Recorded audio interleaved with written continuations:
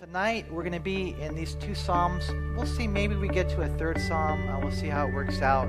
But there's so much here we're going to see as we go through these songs, these Psalms, this hymn book of Israel. We're going to see that their prayers and their proclamations, that when we learn, like David did, to seek the Lord and just bring everything before Him. We might not pray imprecatory Psalms anymore like he did. Like he was praying, Lord, get him. Lord, kill him. But because we know better, we have New Testament light. But still, we can pour out our heart to God, and that's the main thing we're going to see today. I was reading a story, and it's interesting about 10 people who survived the impossible. And I don't know if you guys have heard of this lady named Vesna Vulovic. She was a stewardess who survived a terrorist attack from 33,000 feet in the air.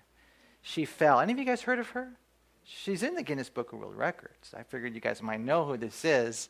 But apparently there was an explosion, and she was in the tail end of the plane, and she fell. You guys know 33,000 feet. She fell. I was trying to search, where did she fall? Where did she fall? And she fell, I guess, into a snowy mountain.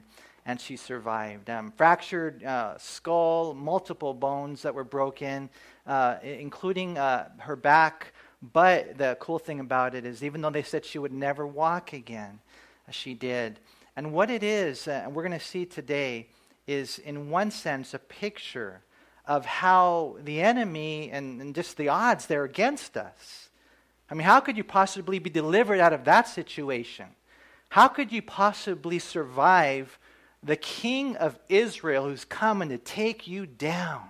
The whole army's against you. Satan and all his demons are against you. This predicament that you're in, how are you going to make it out?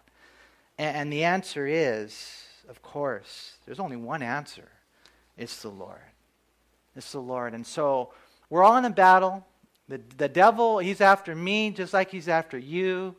And some will be casualties. The only question is, will that be you? So it's cool to be able to study the Psalms together and to be able to glean from David, who was saved by God, and in the process, prayerfully, we'll grow and we'll be able to learn even how to pray, how to sing to God. And so let me open up with a word of prayer. Father, we thank you for your word, and we pray, Lord, that as we study it together, that you would teach us, Lord, and that you would just help me, Lord, to be able to share your word, Lord. There's so much here. I don't know what to highlight, but I know that you do. And so, Lord, speak to us, we pray. And we ask in Jesus' name, amen.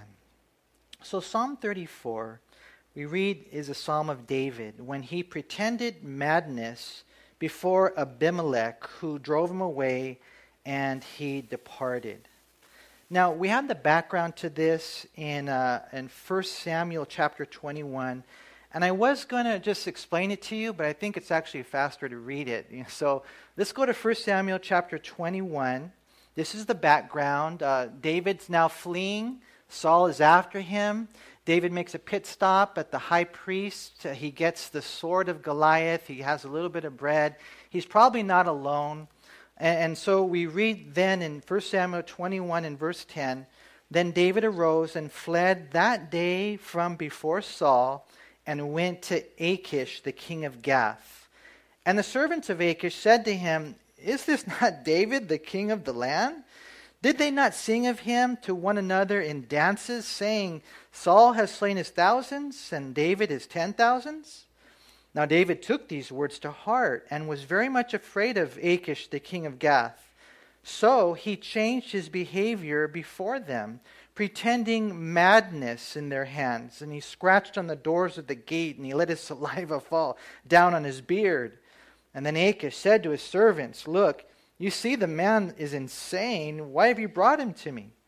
Have I need of madmen that you have brought this fellow to play the madman in my presence? Shall this fellow come into my house? And so we see David in verse 1 of chapter 22 departed, and he escaped. And so with that understanding in the background, we now go back to our psalm in Psalm 34, And we see something real interesting. Again, a Psalm of David when he pretended madness before Abimelech. Now, just in case you're wondering, why is he called Achish in 1 Samuel and Abimelech here? Abimelech, it comes from two Hebrew words. You guys know Abba is daddy. Ab is father. Melech is king. And so it was a title given to the Philistine kings. And so a title, Abimelech, his name is Achish. And David goes there, we know. And when he's in this place, this city of Gath, it's just crazy that he would even go there. I mean, what's the dude thinking? I mean, he goes with this bright idea. He flees from Saul, and then he runs to the Philistines. You know, that's sometimes it's going. You guys ever heard that saying, from the frying pan into the fire? I mean, that's how dumb the dude is at this point. He's not thinking. You're wondering, what's he thinking? The answer is he's not thinking. You know, I mean, I don't know for sure. We try to give him like a little bit of the benefit of the doubt. Well, maybe he thought they wouldn't recognize him. You know, Gath is the city, the hometown of Goliath. Remember, David killed Goliath. I mean, David, they all knew. When it says Saul killed his thousands, David killed his tens of thousands. That most of those tens of thousands were Philistines. And so it makes no sense that he would go here to this place of the Philistines. Maybe he's thinking, well, they won't recognize me because now I have a beard. I don't know. When he was 17, yeah, maybe he was clean cut. I don't know. But you know what is so funny is, remember, he stopped at the priest's house and he picks up Goliath's sword. So homeboy has this sword that's huge. That's only one person who can have that sword. That's Goliath's sword. David goes in with the sword, and it's like they're not going to recognize you. And so, you know, they say, hey, time out. You know, King Achish, this is David. They actually called him the king. They knew the prophecies. It's amazing. And then David, when he found out that he was found out, then he started, you guys read the story, pretending that he was crazy, you know, going to the city gates and scratching them, and then the saliva fall, you know, from his beard. And then what ended up happening is, and again, even this is kind of funny, that the king let him go. Oh, the guy's a madman, and I don't know, you know, why, but for whatever reason, at that point, he let him go. And of course, we know why. It was the Lord. It was the Lord who gave him that escape, who delivered him. You know, when you look at that whole story right here, I mean, it just doesn't make any sense, right? I mean, it's foolish to say the least. I think what he did was fatal. It's like jumping off a cliff and thinking you're going to be okay, like you're going to fly. You know, David survived, and when David did get out of it, the cool thing is he didn't pat himself on the back and say, okay, now we figured out a way to get out of situations like this, just pretend to be crazy. No, what he did when he survived it is he gave God the glory, and rightly so. And so we read in verses 1 through 3 how David just said, I'm going to praise the Lord for the rest of my life. Verse 1, I will bless the Lord. How often? At all times. You're like, no, not today, Manny. Yeah, today. I will bless the Lord at all times. How can we possibly bless the Lord at all times? I mean, 24/7, you know, every day of the year. And I think that we can bless the Lord all times when we remember Psalm 31, verse 15, where the Bible says, my times are in your hand. The situation that you're in right now, do you think that it was something that escaped God's sovereignty? You think that he didn't want, you know, for you to be afflicted, and we're going to talk about the situations that we find ourselves in.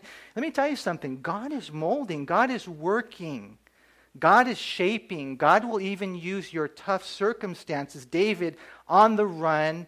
David, you know, running from Saul. David in the caves. David struggling. David dying inside. David not wanting to live. All that was part of the preparation of the making of a man of God. He was being groomed to be the king one day. The thing is, just like Job, the thing is, you can't lose heart. You can't lose your faith. That's how we can bless the Lord at all times. We can bless the Lord at all times because He's working all things together for good. Romans 8:28.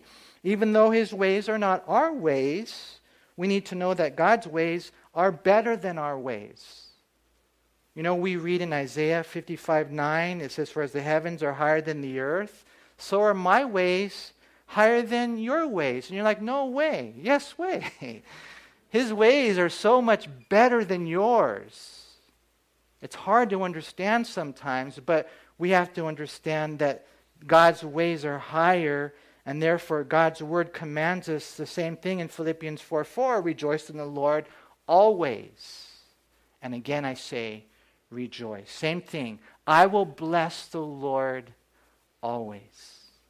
I will always bless the Lord in everything I'm going on in my life. Not that I'm necessarily enjoying the pain, but I know the pain has a purpose. And I know at the end of the day, it's not just because God wants to change, that person or that person. I mean, yeah, that's probably part of it because He's working on all of our lives. But don't you know that He's trying to change you? He's trying to change me. He's trying to make David, what he would eventually be, a man after His own heart.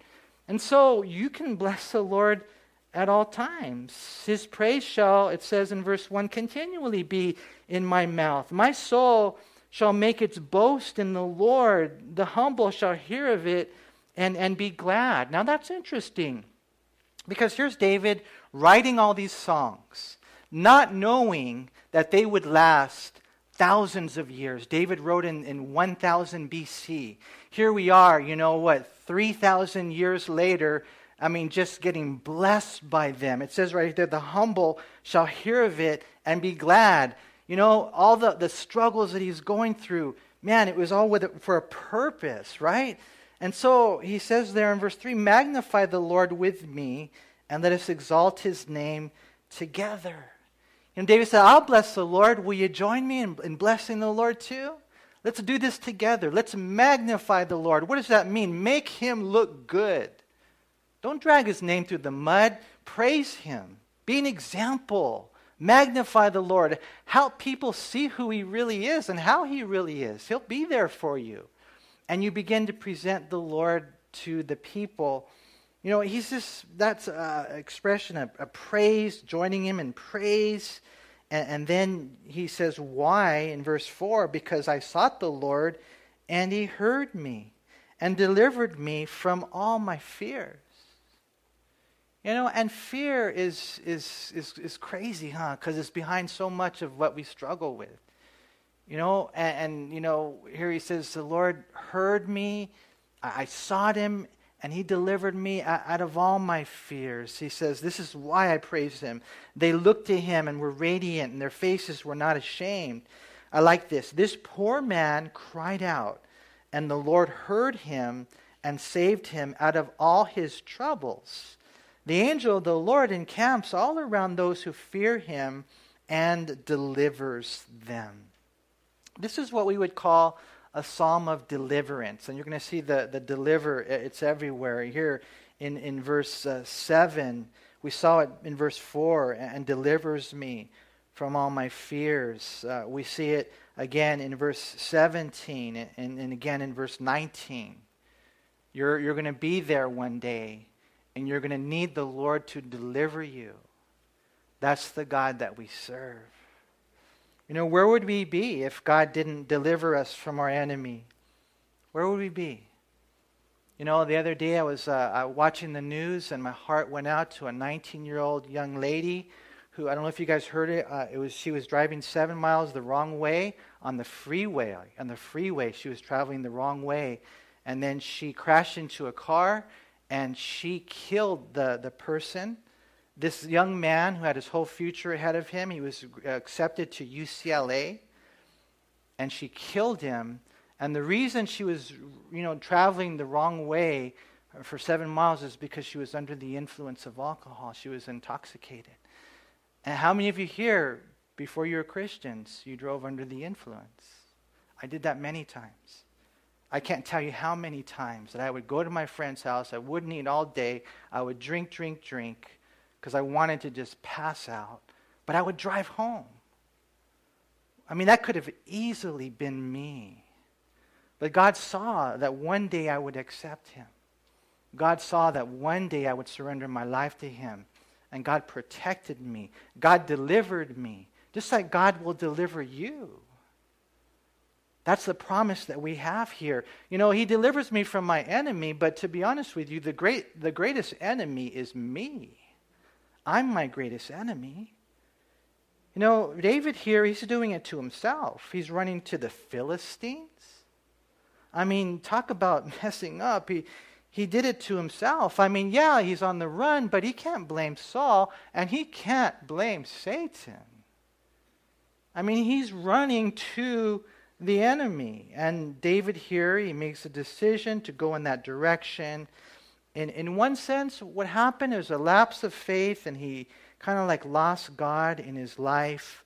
But look at verse 4. But then he sought God. I sought the Lord. And in God's amazing grace, he found him. And there in that moment, as he sought, he looked, he cried to the Lord from, notice, a heart of humility. Look at verse 6. This poor man cried out. And that has nothing to do with finances, huh? You guys know that, right? It has everything to do with knowing and acknowledging the fact that he had messed up. I'm a poor man. I don't bring any righteousness to the table, God. I'm just, like, you know, the Bible says, blessed are the poor in spirit, right? We read that over in Matthew 5, verse 3, for theirs is the kingdom of God. You know, and that's the individual who humbles themselves to the point where they realize that they're a sinner and they're doomed. And so they cry out to God. Well, that's how you get saved, but that's also how you get sanctified. You know, when you're there and you realize, I'm a poor man. This poor man cried out, and he was delivered. And so David here, he starts teaching and then reaching out to others. Notice in verse 8, "O taste and see that the Lord is good. Blessed is the man who trusts in him. O fear the Lord, you his saints. There is no want to those who fear him. The young lions lack and suffer hunger, but those who seek the Lord shall not lack any good thing. Come, you children, listen to me. I will teach you the fear of the Lord." You know, and so David here, he's writing a psalm, and when you're reading the Psalms, it's really cool. Notice, you know, the times where he's praying, and you can pray those prayers. And notice the times where he's proclaiming something about God. Notice the times where he's asking others to join in, or even now, he's kind of like teaching. He's reaching out to others. And there in verse 8, he says, "Taste and see that the Lord is good." You know, it's hard to imagine, but the reality is there are those who have never tasted of the goodness of God. You know, it's kind of funny. It sounds like it, but, you know, you can tell them, you know, out there, and they work with you, and your neighbors or your friends, you know, you tell them, try God, you know, try God. You know, you've probably tried everything else only to find that it's not good. It doesn't satisfy. You're still hungry. You're still empty. You're still void inside. And when we say, you know, try God, you know, we're not talking about a religion. We're not talking about, you know, doing things in a superficial way. When we say try God, we're talking about doing things God's way. Living life God's way. Oh yeah, I tried it. Yeah, you went to church, you know, every third Sunday or something, and, you know, you popped open the Bible every once in a while, you played Bible bingo, and, you know, I tried God. No, you didn't.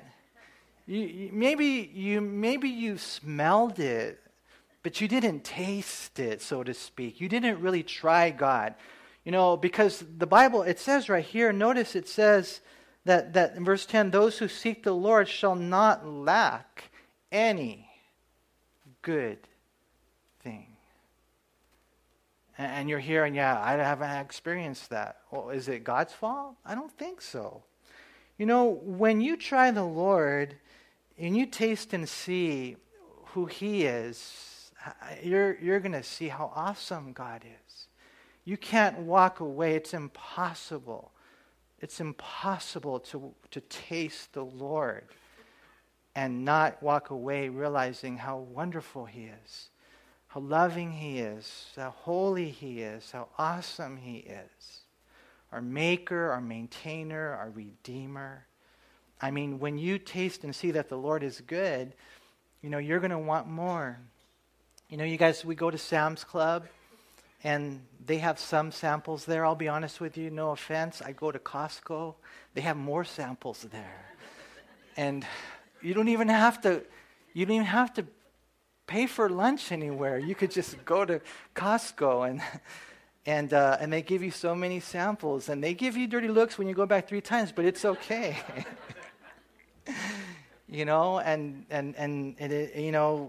I just know that sometimes I'm even eating with my friends, and you ordered a good dish because they're looking at it, and so you just cut off a little piece and you let them try it. Why do they give samples away at Costco? Why?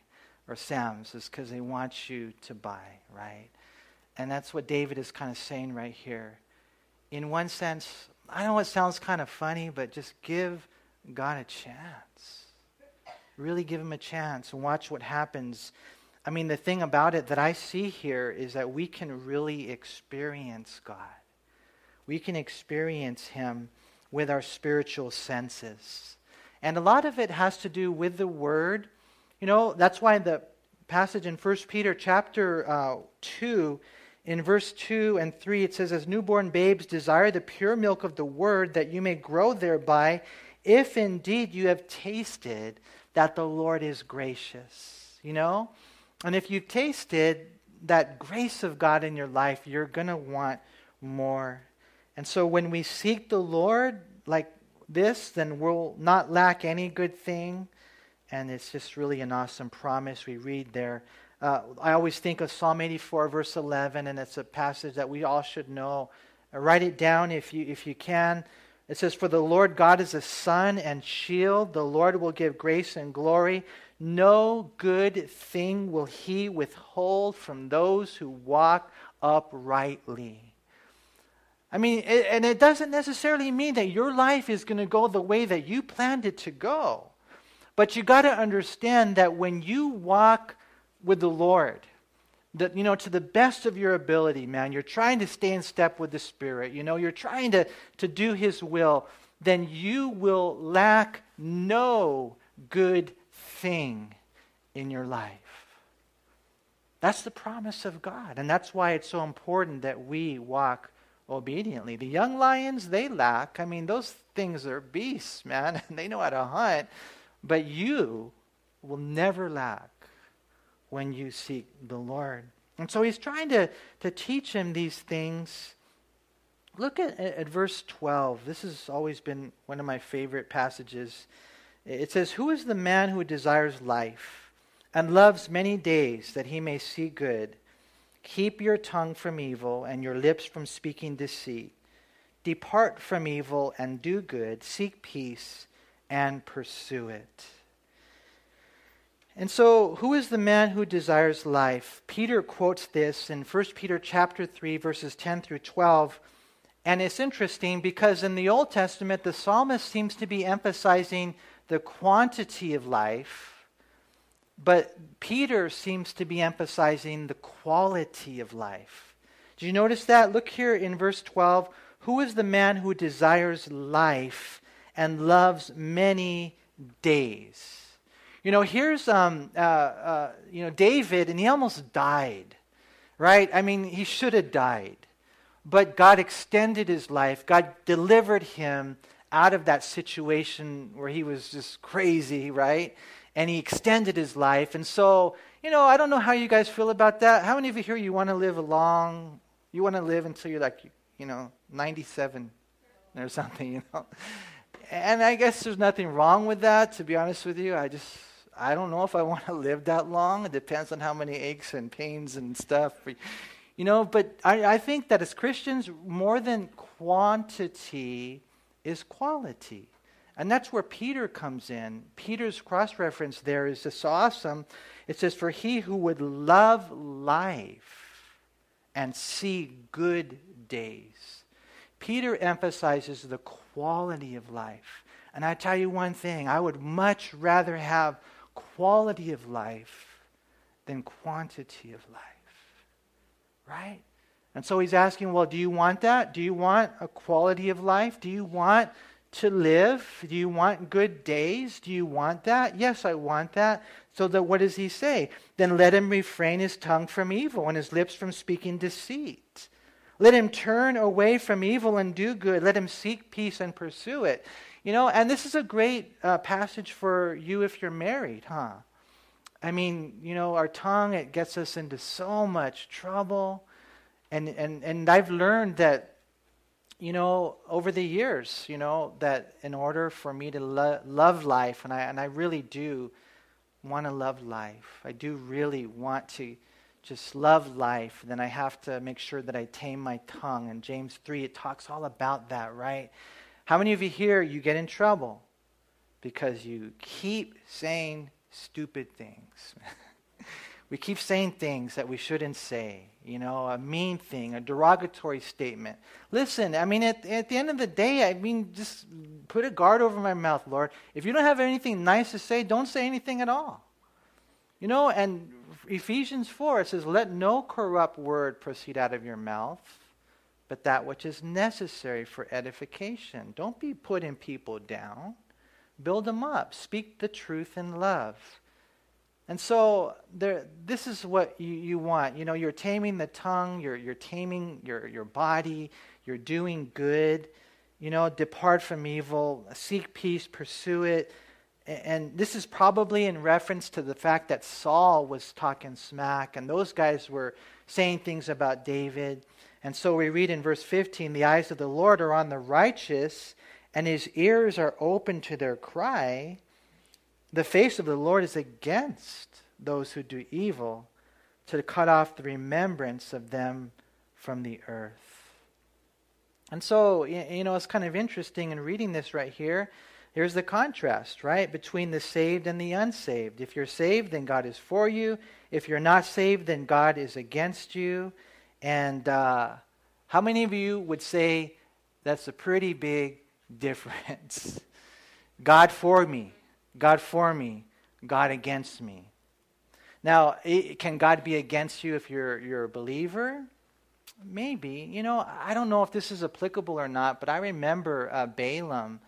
And I remember, I don't know, this guy's a mysterious guy in the Old Testament, But he was a guy that got off, and the Lord told him, not to go with these guys unless, they come and ask. And he weaved his way through it because he wanted to go and get what he wanted, which was the money.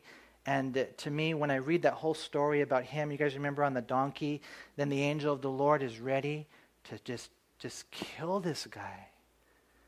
And to me, I think of that. Lord, I always I want you to be for me, but at the same time, the Lord says, you be for me too. We're in this together.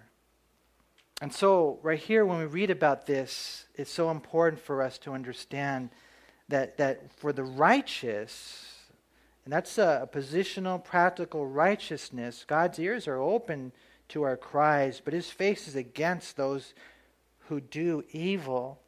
Verse 17, the righteous cry out, and the Lord hears, and there's that word again, delivers them out of all their troubles. The Lord is near to those who have a broken heart, and saves such as have a contrite spirit. And this is always an encouraging verse, right? I can't even begin to imagine how brokenhearted David was. What had he done wrong? He killed Goliath, he won victories, he played the harp for Saul. At the end of the day, we're going to see in the next psalm that they were angry with him without a cause. And so here he is thinking to the Lord, what have I done wrong? And his heart is broken, right? And so this is a place where maybe you're here today And I'm not talking about, being, disciplined for doing wrong. I'm talking about being, afflicted for doing right. Now, it doesn't mean that if you're being disciplined that you can't have a broken heart. I think it's applicable to you as well. And when you're there with a broken heart, when you're there, and, I was thinking about when Mary was there after Jesus had died. You guys remember the story? And she went to the tomb, and she was just weeping and weeping and weeping. And then Jesus was there, and, Jesus tries talking to her, and she doesn't know it's Jesus. Why? So many tears. So many tears. Couldn't recognize him. Sometimes it's like that. Yeah, the broken heart, and you're just so devastated.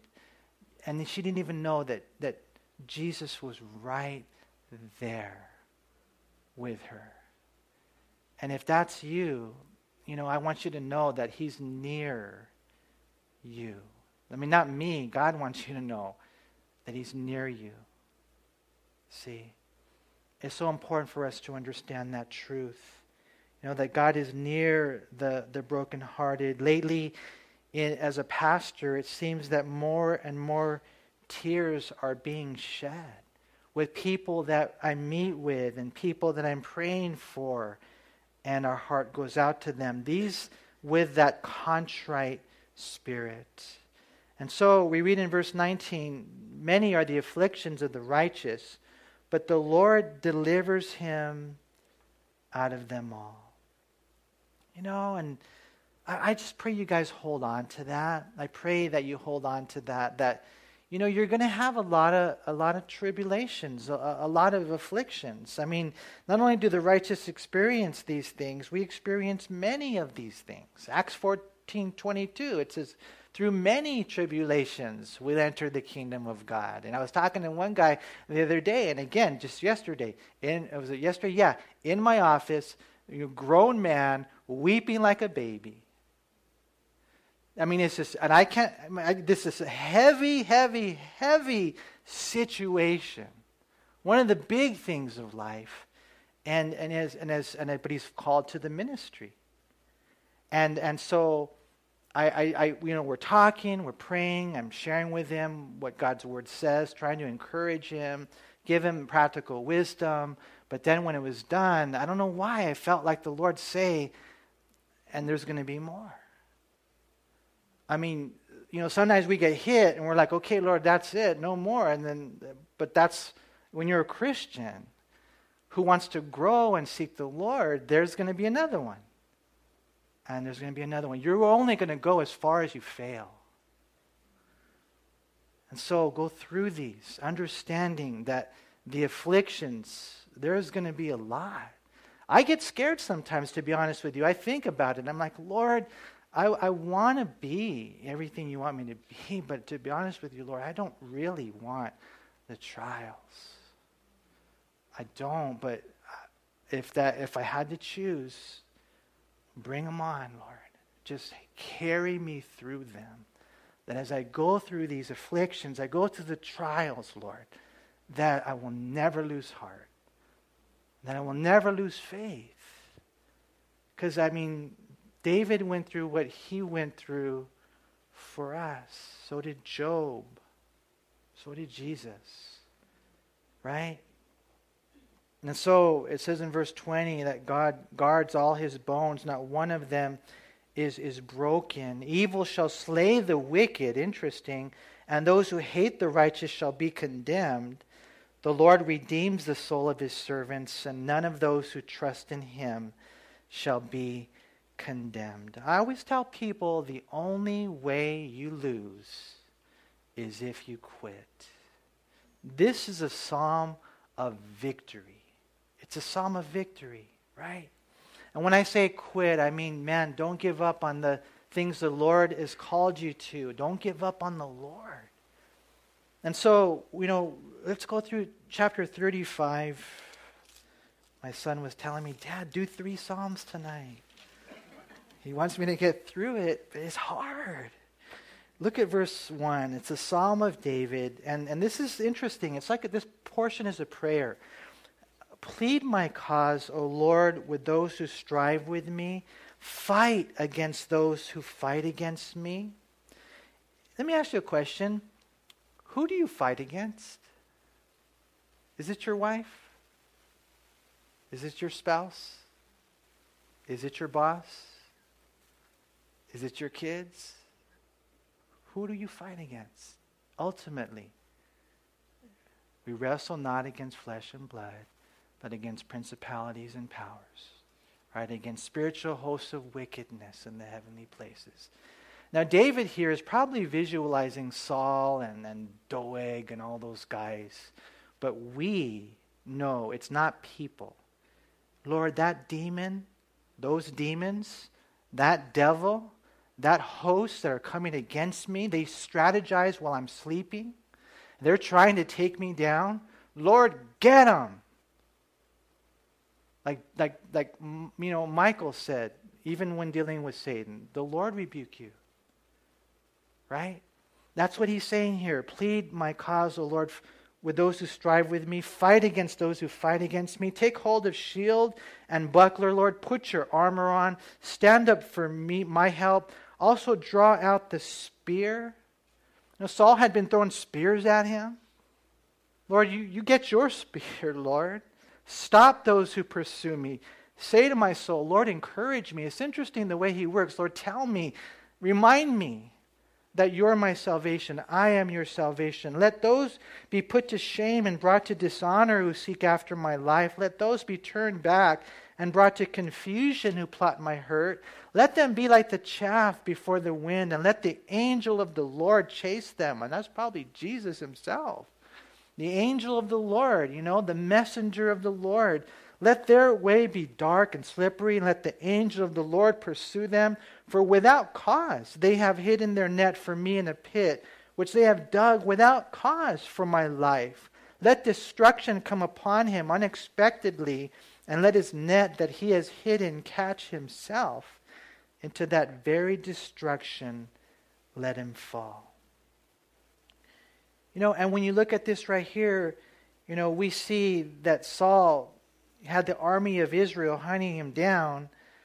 So David, calls upon the captain of God's army to hunt them down, right?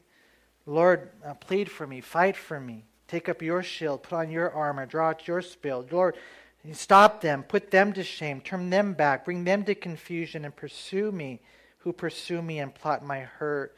And so it's a prayer. Interesting. I think it's like a prayer for poetic justice, These guys are setting their net for me. Lord, catch them in their own net. And sometimes it is people. It is people that come against us. And it's kind of cool. The Lord will deal with them. Right? But at the end of the day, that's not really what we want. We want them to get saved. And what I'm really looking forward to is Revelation chapter 20, when it says one day Satan and all his fallen angels are going to be cast into the lake of fire, and how God defeats them even in our own life, and the poetic justice to it all. To me it's really interesting, going back to the book of Exodus, how the Pharaoh said, how we'll take these Jews down, how we'll take these people down. This is what we're going to do, man. What I want you to do is when those baby boys are born, I want you to throw them into the water. You just take them and you throw them into the water, right? That was his plan. That was his plan. But of course we know that what happened is just amazing. In that plan, this little boy, Moses was put into the water. He floats over to, Pharaoh's daughter.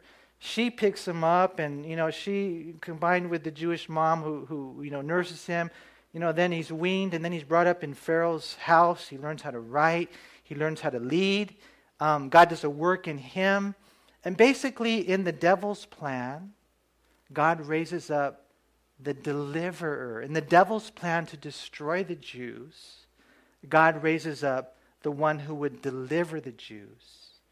In the devil's plan to drown him in the water, you guys fast forward and you go through all the plagues, and then What happens to Pharaoh's army? They all drown in the water. It's poetic justice. And I'm telling you this, man. God is perfect in his justice. And right here, as David is saying, the Lord, get them with the things that they want to get me with. Like Haman and Mordecai. You guys remember that whole story? Trying to destroy the Jews. I'm going to get this guy. He does a gallows at 75 feet high. That's crazy. That's 2 telephone poles. And then what ends up happening? Homeboy gets hung on him himself, huh? And so trust the Lord. You can trust him. It's so cool how God he delivers us, right? And so we read right here in verse 9, and my soul shall be joyful in the Lord. It shall rejoice in his salvation. All my bones. And whenever you read that a lot in the Psalms about the bones, and it's talking about to the core, from the core of who you are, shall say, Lord, who is like you, delivering the poor from him who is too strong for him? Yes, the poor and the needy from him who plunders him. Fierce witnesses rise up. They ask me things that I do not know. They reward me evil for good, to the sorrow of my soul. But as for me, when they were sick, my clothing was sackcloth. I humbled myself with fasting. My prayer would return to my own heart. He would just pray over and over and over again for his friends who were sick. He says, I paced as though, he were my friend or brother. I bowed down. I got down on my knees and prayed for them as one who mourns for his mother. But in my adversity, they rejoiced and gathered together. Attackers gathered against me, and I did not know it. They tore at me and did not cease. With ungodly mockers at feasts, they gnashed at me with their teeth. This is what David went through. You think you have it bad? But he didn't lose heart. He didn't lose faith. It wasn't easy. He wrote about the dark valleys that he went through. So did Job. But they never lost their faith. Lord, how long will you look on? Rescue me from their destructions, my precious life from the lions. I will give you thanks in the great assembly. I will praise you among many people. And you know what? It's so cool, because after it was all done and he went through that time of testing, and you will go through a time of testing. Then when it's all done, just imagine the joy of being where he belonged, serving the people as the King of Israel after everything he went through. And I'm telling you, God will do that in your life, wherever he's called you to. But what I fear in the church is that so many people, they don't make it there because they don't pass the tests.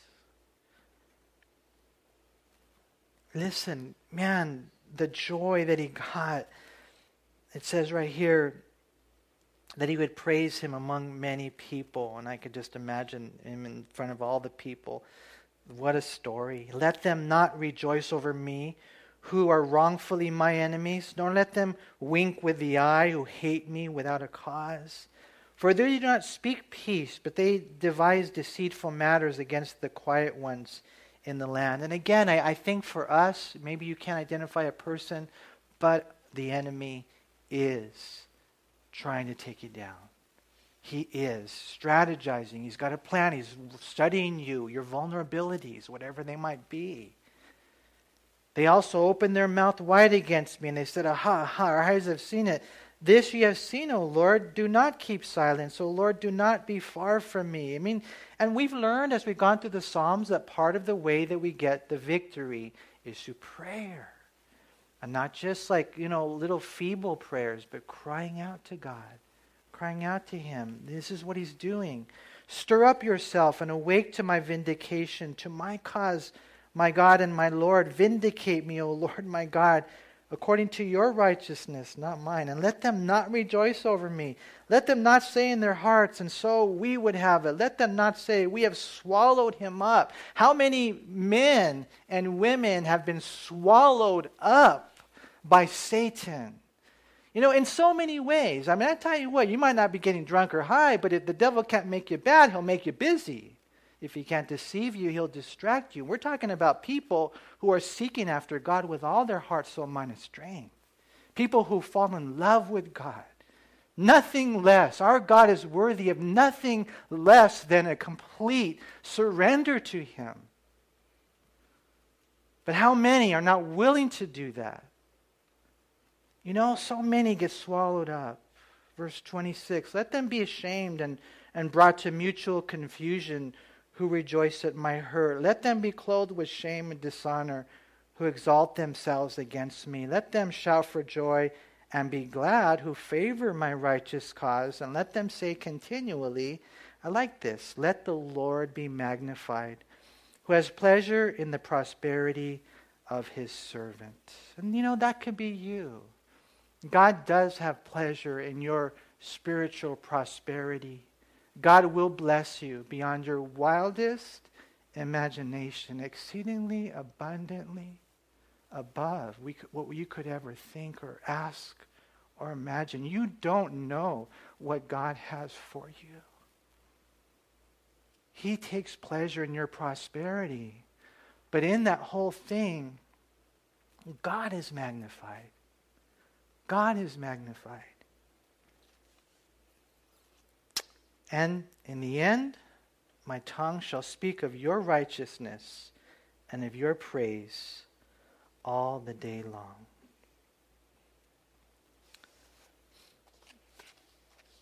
And so God delivers us, huh? I was reading some more of these articles, and we can have, maybe Erilyn and Ariel can come on up, and we'll close with a song about how God delivers. I wonder, some of you guys here tonight, you know that you're in the middle of the crazy situation. And I won't make you raise your hand, but you need to be delivered, huh? You need deliverance. And God is willing to do that. You know, I read about some different people who survived crazy things. This is interesting. Did you guys ever heard of Roy Sullivan? He was struck by lightning 7 times. 7 times. True story, man. And it's pretty amazing. If he was, I guess there's something about him that attracted the lightning. So one time even his wife got struck. So if I wouldn't be around this guy if I were you. But he survived it. There's another guy who was working in a train, and he fell off the train. He was one of those guys, and the train ran over him and cut him in half. So I guess his legs. And so he was able to bring out his cell phone and call for help. And he had to wait 42 minutes. He survived. He had 23 surgeries. He was delivered. But I thought, well, Lord, that's not a good illustration for us because, I don't know, it's not necessarily us doing it, although in one sense, yeah, we do pray. But then there was this last guy, and this guy, Mauro Prosperi. He survived 9 days in the Sahara Desert. And I guess he was on some type of a run, and there was a sandstorm, and he got misguided or directed, and he ran in the wrong direction. And so, I don't want to gross you out, but, you know, he found himself lost in the Sahara Desert, drinking his own urine, eating snakes and bats. It finally came to a point where he was suffering so much, he lost 35 pounds in 9 days, that he wanted to take his life. He tried to. He slit his wrists, but the blood was, because he hadn't had any water, it didn't flow, so he didn't die. And there he was left to die. But then what happened is just some people happened to come by, and they found him, and they rescued him. And that's us. That's what God has done for us. You read Ezekiel 16 and you'll see that's what God has done for us.